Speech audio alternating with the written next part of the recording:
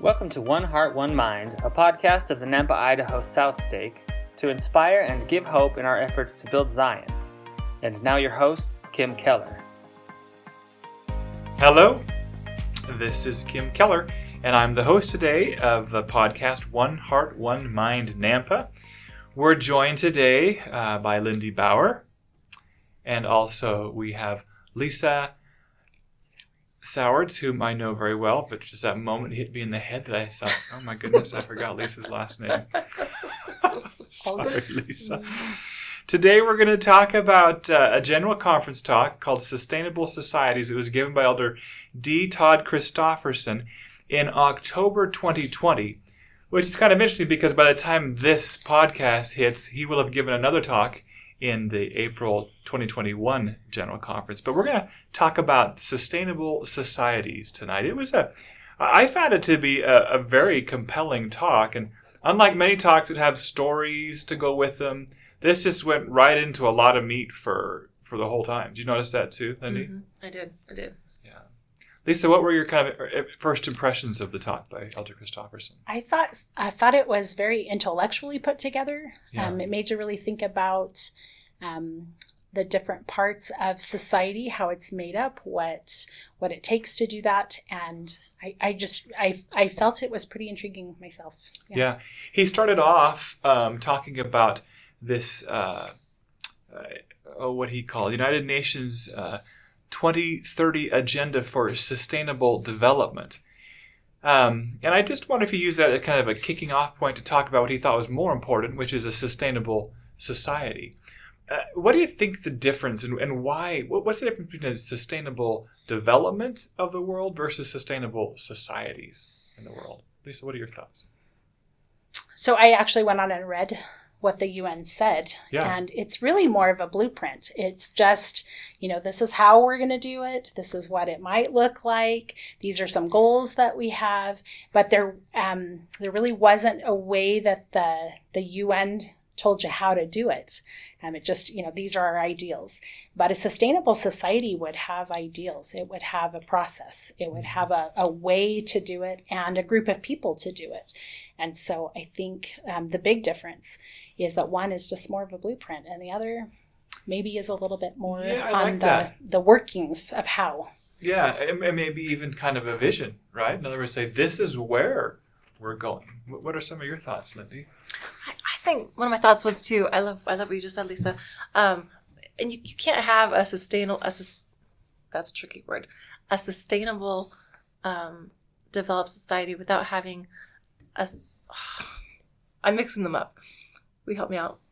Yes, sustainable development. Yes. Versus sustainable society. Right. I think if you have a sustainable society, that will naturally lead to sustainable development. But you got to start with the heart and soul rather than the blueprint, right? Yes. The heart and soul is where it lies. Yeah, and I think what he tried to do to that point is he's trying to say, all right, here is the fundamental of what a sustainable society is. And we can talk about how to get there through man-made development ideas, but we really need to go back to what's the bedrock of what it actually would be. Mm-hmm. Is that kind of what you got out of that too? Yep. Yeah. And I did notice that they were all physical ideas. There was not really anything about people in it. It was all very physical. Mm-hmm. So humans didn't seem to be super considered in the process. And so, sustainable society, people would be connected and important. And he mentioned just one of that list that Elder Christofferson started going through, but one of zero poverty. And I think, man, if we had a sustainable societies, that heart and soul, that would go away. Like that's the vision of one heart, one mind, one people, is that no one's left out. No one's not taken care of. Yeah, excellent points. Now, I have to say, I couldn't help but see a particular word show up a lot of times in the talk, and the word was flourish. What does that word mean to you when you think of flourish? Lindy? I think of my garden. I think of last year, I learned that you could put ashes in your garden, and that would help it to grow. But I didn't look at the timing of putting your ashes. And so I dumped all my ashes into my garden, and we tilled them all in, and then we planted things. And on that side of my land, nothing grew. And on the side where I didn't have my ashes, because I didn't have enough for that whole part, it flourished. So I think of my garden. I think of like a garden that grows where you plant it and you water, you take care of it, and you get results from it. You get the blessings that you were hoping for coming from, you get the good food to eat. I think flourishing is having what you're hoping comes from all the hard work you put into whatever you're putting in it too. Nice. Lisa? Yeah, I think on a spiritual sense, one of the things that I thought about was what President Nelson has continued to talk about, revelation with us, and how when we do put effort and we put action in the process, then that grows within us, and we can have those blessings that come from revelation. And in a group that's flourishing, they're doing that together, and they want that. And I think that we can see that in the church in spots too. We can see that flourishing, that growing together. When a ward is really intact together and they're tight knit and they love each other and they care about each other, then you see flourishing just like a garden. It's growing and it's alive and it has progress. And so that to me is flourishing. I like how you both have painted a picture of what it looks like. Sometimes when we come to church or participate in things, if we don't really have a picture of what it's supposed to look like, then we just start getting stuck in just the little details of what we think is right or how things should be. But if we can picture a flourishing society, and it gives me more hope to think that way. I agree. I noticed this. I noticed that these two societies he talks about, the city of Enoch and the Nephites right after Christ had come to the American continent, they are both societies of flourishing societies, but only found in latter-day Scripture. What do you think that has to tell us about the ongoing restoration? I think flourishing is connected to spirituality. I think you can't have just physical in order to have that happen. I think often, like when we look at, Christ talked about having no poor. Well, in 4th Nephi, where it says that there was no poor among them, they weren't just physically taken care of; their spiritual needs were taken care of. And President Kimball actually, he was talking about visiting teaching, and he said, "We go to do that so that we can trade rags for riches." To put robes on people and give them these great gifts. And so when we connect physical and spiritual together, we get to see that great process. And I think of our society, we talk about the restoration. We're literally preparing for the second coming, right? And we know that when before it comes, it's going to be rough. But we know that once he does come, and he establishes that Zion society, and that it will be here. And so I think it's important, like kind of how you're saying, painting a picture. The scriptures give us examples, plenty of those who didn't flourish, plenty of those who tried, and there are many good people throughout generations who have tried, but where it didn't take like it did in the city of Enoch and with the Nephites. But I think it's painting that picture for us. So we have that ideal to reach for, that you can do this. This is something that has happened before, and he's not expecting something unrealistic from us, but helping us to capture a vision of something that we can create and we can work towards as families, as a whole community, because those were communities. So that wasn't just a family that flourished. That was obviously entire communities. But it seems so hard. Right? It seems so hard. So what would be some of the things that we learned about in the talk that would help us flourish, help us get closer to this one heart, one mind, this Zion type community, this sustainable society? Just off the top of your head, what are some things that we could focus on? I think meeting each other's needs. I think everybody has core needs. They need to be loved. They need to be respected. They need to be treated with care. And that really comes from those two great commandments, loving Heavenly Father and Jesus, and also loving our fellow man. And to me, that was one of the things that they really developed. They really loved the Savior. They loved what they were taught. And so it became easier to love other people, even though sometimes maybe they didn't meet each other's expectations well, or there were things going on that they had to resolve. Their hearts were always, let's fix this. Let's unite together, and let's make it better. And to me, that really is valuable. Great.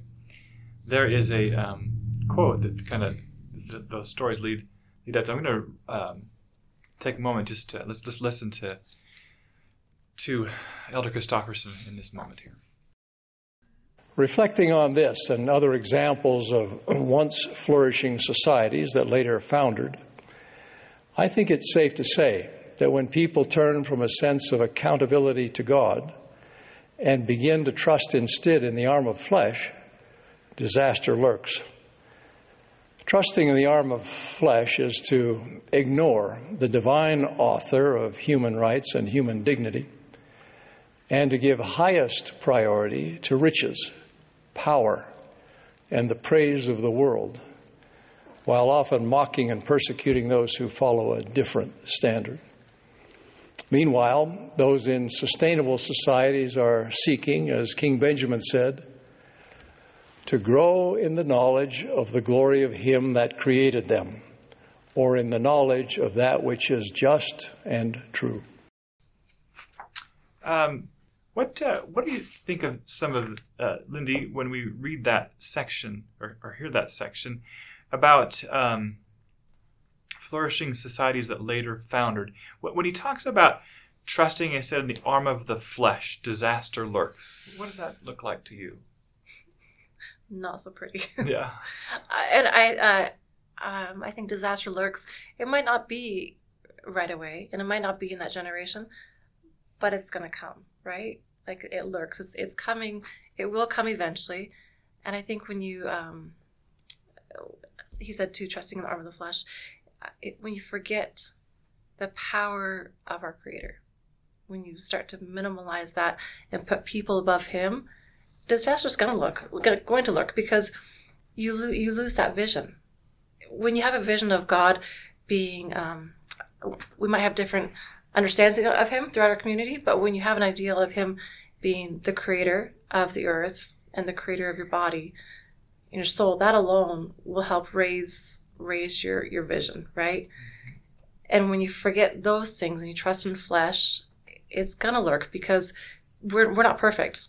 I can't look at a person, and if that's my only vision of who I can be, it might be a wonderful person. But what happens to the next generation if that deteriorates a little bit, and the next generation deteriorates a little bit more? It will never be the vision of who you can be if you choose to love God and to follow Him. That disaster, it will lurk. It will come eventually. Yeah, he talks about trusting in the arm of the flesh means to ignore the divine author of human rights and human dignity, and to give highest priority to riches, power, and the praise of the world. Do you see that around us? Very much so. I think one of the things that I've read President Benson's talk on pride over and over again just to have a better comprehension of it, but he describes pride as competition. And I think a lot of times when we elevate ourselves up above other people, the exact opposite of what happens with charity happens. We actually put hatred between us and God and our fellow man. So it's the opposite of those commandments.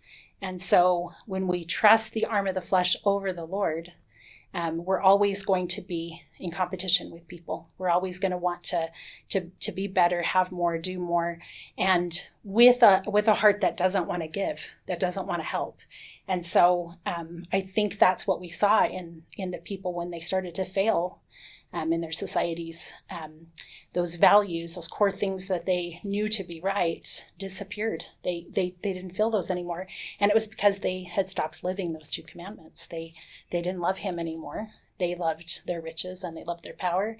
And so then they couldn't give to others any longer. And so that when we rely on the flesh, that really changes what our view, what our outlook is, and we tend to only view ourselves as important.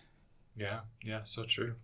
Can I say something? I like that whole elevating thing. Whether you're elevating yourself above somebody or below somebody, it's not right, right? Yes. It's not going to lead to anything good. No, I agree with you. At one point he says, nevertheless, when secularization separates personal and civic virtue from a sense of accountability to God, it cuts the plant from its roots. What does that mean? You don't ever want to do that to your plants. Oh, yeah. So your flourishing garden foundered. Yeah. It's going to die. Because you're cutting the roots, the plant from its roots. Actually, I heard in a Relief Society meeting about huckleberry plants, and it's a thing that has stayed with me a little bit. But if you take a huckleberry plant out of a grove of huckleberries, they don't like to not be together. They need to nourish each other. But if you try to pull one up by the roots, you actually pull the whole grove. And to me, that's really interesting how you can have one group actually start to snowball, and it can start to take others with them. And so it's really, when we get secularism in there and we forget that connection to our Heavenly Father who gives the life to the root, we lose. We lose each other, we lose Him, and it's, our society changes pretty drastically. Yeah, he had one part where he said, when one has no higher God than himself and seeks no greater good than satisfying his own appetites and preferences, the effects will be manifest in due course. So what if we paint a vision of what that looks like? What's the effects? What does due course look like? We've talked about flourishing and tried to build a view of what that looks like. And he mentions the word foundering. And in this case, he says, when man seeks no greater good than satisfying his own appetites and preferences, the effects will be manifest in due course. What does that look like?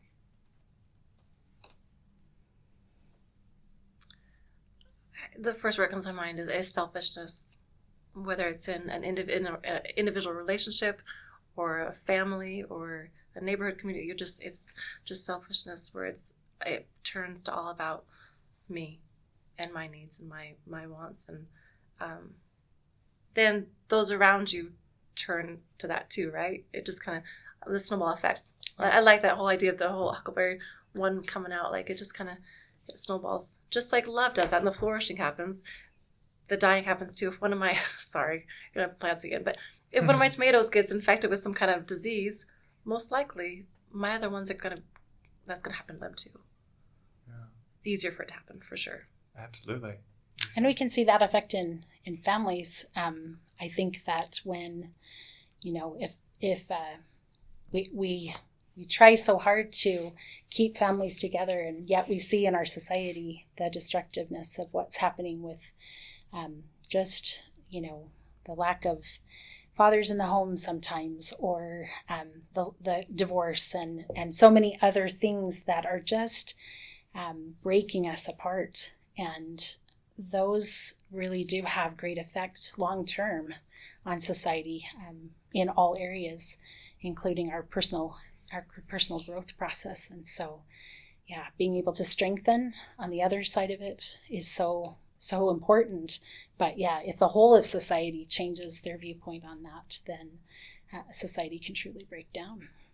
Yeah.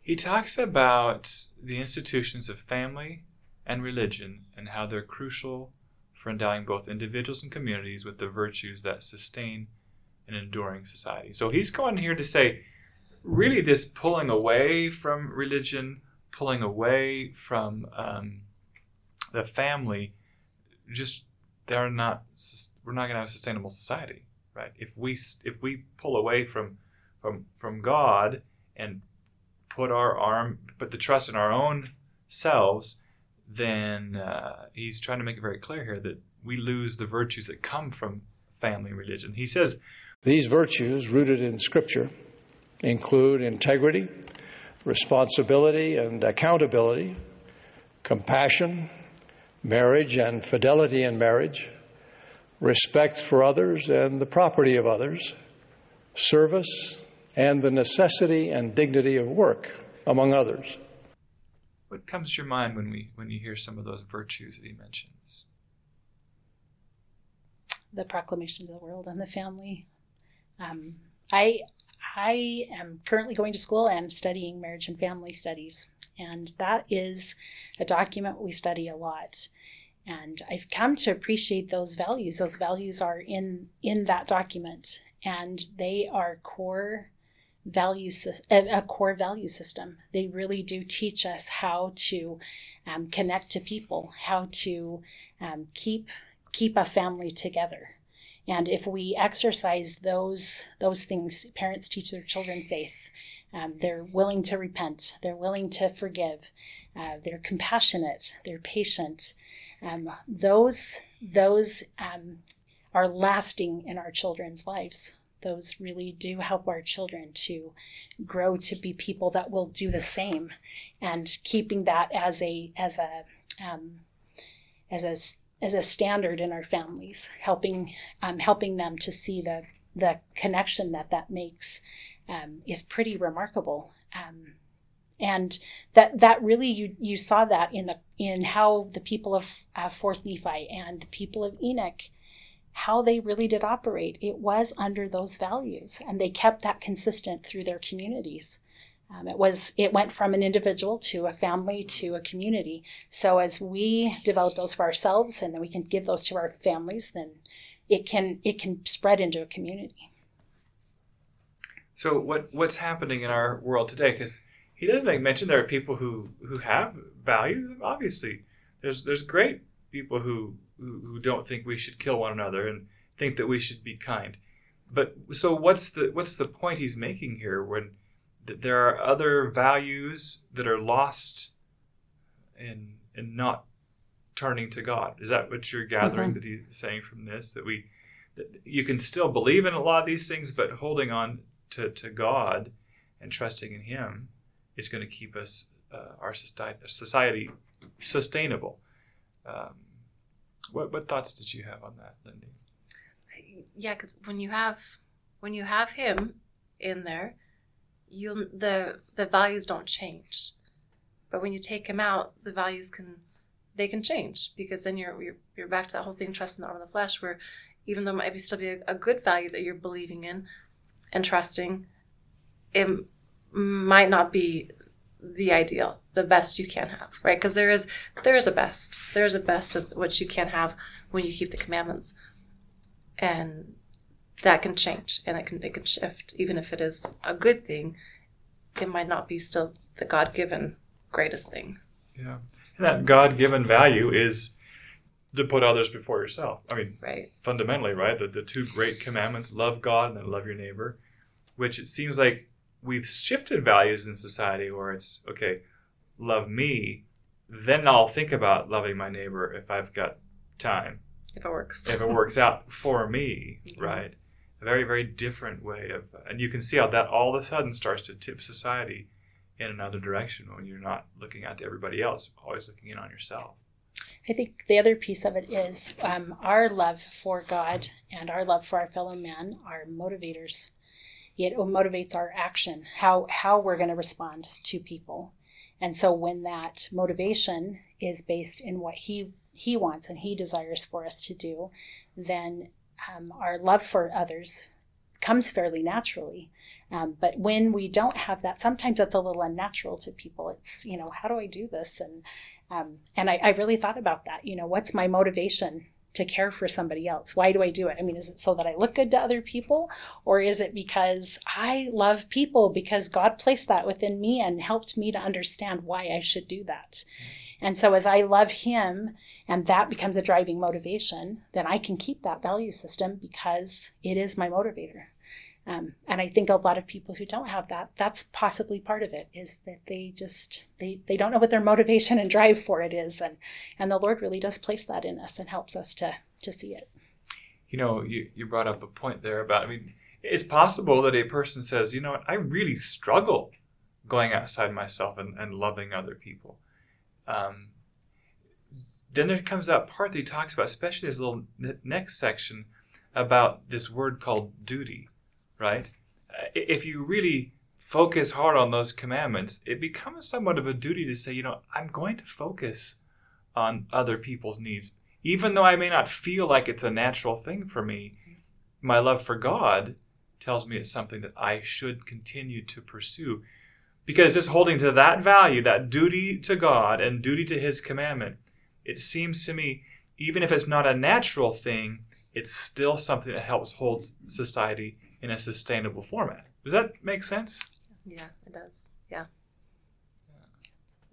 He goes on to talk about, one of the interesting parts of the talk is where he quotes Frederick Baker, whose father had turned 100 years old. And Frederick Baker is a writer and wrote an article in the Wall Street Journal about his father.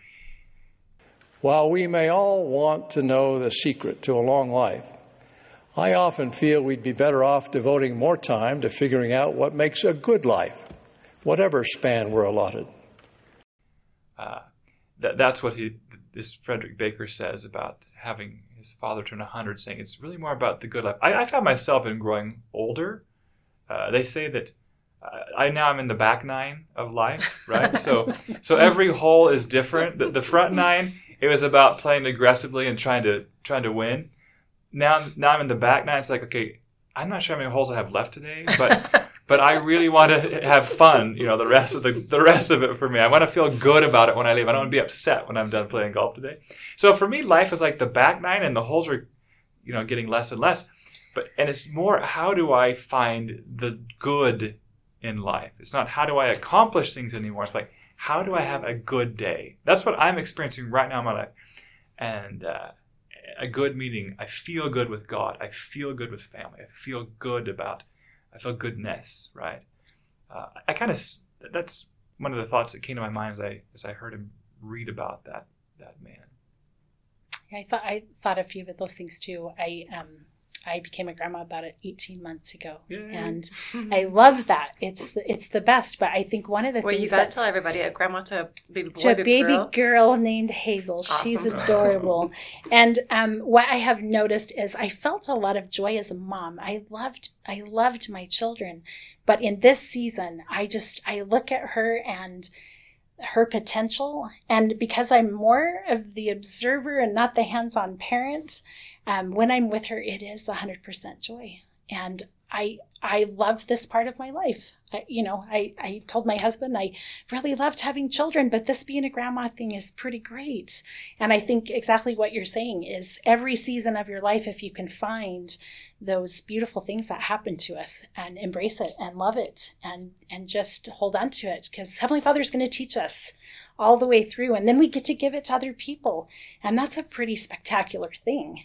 That we, if we'll let him, he can invite us to help other people. And so, now when I'm with her, I, often will tell her, you're so important and you're so valuable. And I know I can make that difference for her. And, when you have 4 kids in your house, it's a different story because you're trying to do that for 4 people, but I can take her individually and do that. And that's pretty remarkable. I love that you said if you let him. I think that's key to all of this is letting God in your life. If you haven't, learning how to try to trust him, learning to just putting that little bit of faith in that, yes, there is an ideal and he is there.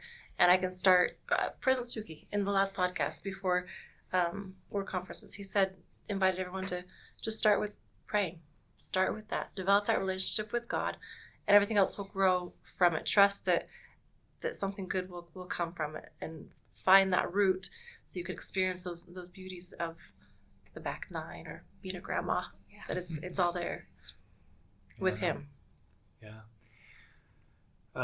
One of the things I found interesting in this going back to this quote that he gives of Frederick Baker's essay, as he talks about his father, he says, I've been a fortunate man, blessed by a good education, my own wonderful family, some worldly success that I didn't deserve. But however proud and grateful I feel, it's eclipsed by the pride and gratitude I have for a man who, without fuss or drama, without the expectation of reward or even acknowledgement, has got on for a century now, with the simple duties, obligations, and ultimately joys of living a virtuous life. And it's fascinating. If our society doesn't recognize duties, obligations, and seeking joys in a virtuous life, then we start to see things fall away. And one of the things that he talked about was, and I think that it was an interesting part of it, when he talks about his example of society in decay. He says part of it is because of individual consent being the only constraint on sexual activity and the bitter fruits of the ongoing sexual revolution. Let's take a moment to talk about it, because that takes away that's really an assault on virtuous life. It's an assault on simple duties and obligations to one person, right? And children. That's fascinating how he points that one thing out, saying that individual consent, now that's the new value, right, of the world. And it's far straying from what God would have us say. Individual consent is the only constraint on sexual activity. What do you think of some of those ideas, Arlindy?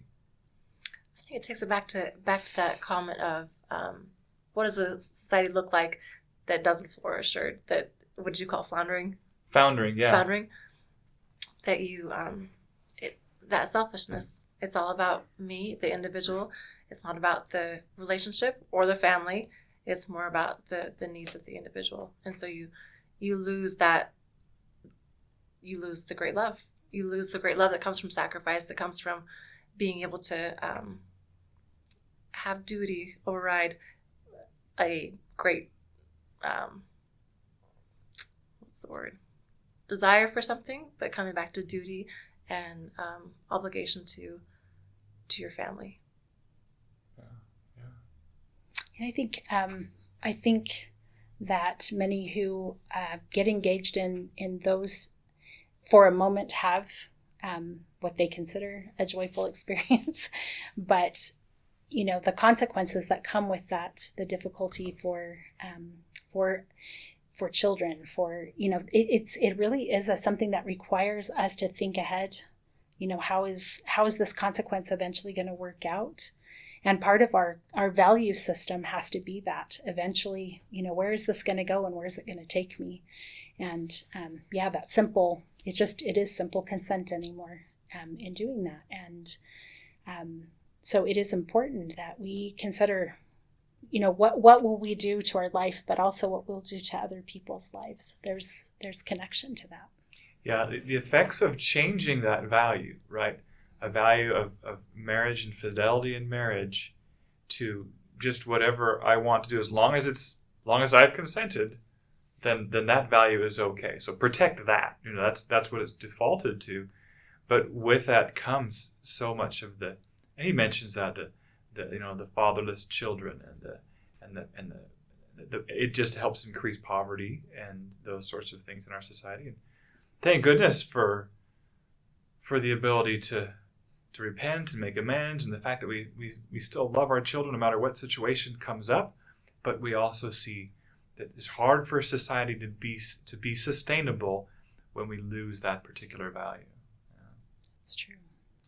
So, as we get close to wrapping up here, what are your thoughts on this part of his talk? He says, if enough of us and enough of our neighbors strive to make our decisions and guide our lives by the truth of God, the moral virtues needed in every society will abound.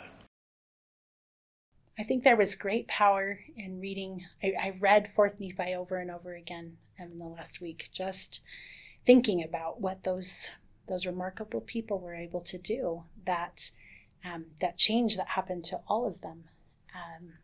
So as we are able to be lights, like the Savior said in the Beatitudes, to be the salt of the earth, to be a light to others, to show people the way, to love them through processes, care for them, our neighbors around us who need help and need to be lifted up. If we're willing to go be those emissaries that carry his light, we can help bear that light to them too, and help them to find connection to that value system and join us. And that's pretty remarkable. And it's being an example. We just have to really, really generate that love of the Savior to them through true service, through true caring. And that does change people. It does help them to feel connected. I feel like our community is like that. When I hear that, I think that's Nampa. Like, we can do this. Nampa can fight the tide of junk that's coming around, because there are enough people here in all different faiths and all different walks of life that have those ideals. And so to me, for our community, it's completely hopeful. Yeah. So we want our town to be a sustainable society. We're going to go with Enoch. Let's do the Enoch thing. That sounds Absolutely. good. That sounds good. Well, it's been wonderful to talk about it. This is a talk, I have to be honest, I listened to it probably 7 or 8 times in preparing for this podcast, and still feel like there's just a depth to it that it's hard for us to express. It's such a big vision. Mm-hmm. It feels overwhelming that it could ever be done, but thank goodness we have each other to practice these virtues on. And thank goodness we have God to turn to teach us how to learn these virtues and apply them, and that we have modern day prophets and apostles to remind us of these things. Well, any parting thoughts? I definitely want to join what he talked about. I think it's just, a lot of times I think we get caught up in the big world picture. And often I have said to my children, our Heavenly Father wants us to have opportunity to be over a world. And my world is for people who I love and care about. Those are my children and a husband who I love. And so if I can make a difference in that world, then I can expand that world. And so I think that's really what he was talking about. We have to do it individually, and then we do it as a family, and then we take that out to the community. But a lot of times if our vision gets too big, we think we have to conquer all of it. But if we'll just do it with ourselves, and then we'll do it with our families, then we can be a huge effect to the world. We really can. Absolutely. Thank you, Lisa. The media's wrong. They're wrong. It's Correct. just I look at the people around and who I'm with, and the people in different states that I know too, and I feel like you too. I feel like it's more doable than what you will see portrayed in every facet of media. Yeah, absolutely. Well, thank you, Lisa Sowards. Thank you, Lindy Bowers. Bauer. I'm going to mess up everybody's last name. I know better. It's all good. Yeah. And thanks all for listening tonight, and hope you enjoy the reading Elder Christofferson's talk again. Thank you. Thank you to Kim Keller, Lindy Bauer, Casey Maddox, Rachel Bauer, Kaylee Christensen, John Freeman, Don Ricker, Jesus Gomez, Rich Petrie, and DJ Holiday. Thank you for listening to One Heart, One Mind. We hope that you have felt inspiration and hope in moving towards Zion. As always, thank you, and may the Lord bless you.